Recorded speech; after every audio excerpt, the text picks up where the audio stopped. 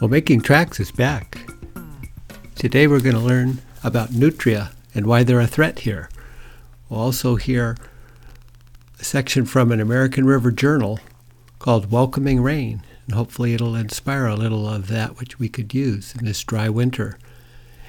And then we'll hear about how changes to the MBTA, or Migratory Bird Treaty Act, would be bad for birds.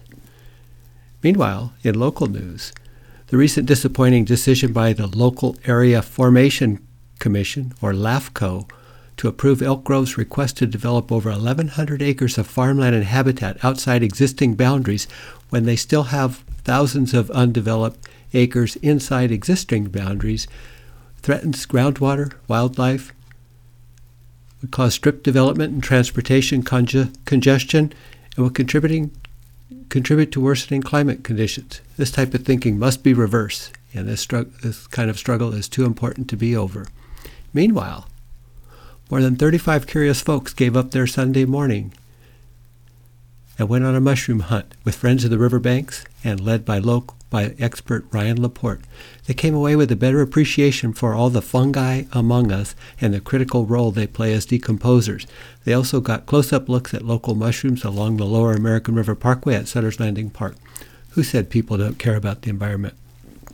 Upcoming calendar items: a native plant walk with California Native Plant Society, February 16th, 9 a.m. to 11 a.m. Check their website at sackvalleycnps.org. And then hike Sacramento's largest open space preserve, February 17th from 9 a.m. to 1 p.m. You can hike, stroll, meander, or take a run. Saturdays are open for you to explore the trails at the Deer Creek Hill Preserves at your own pace. They're free, although a donation is suggested. Register online to ensure that gates will be open when you get there, and you can find out more at sacramentovalleyconservancy.org.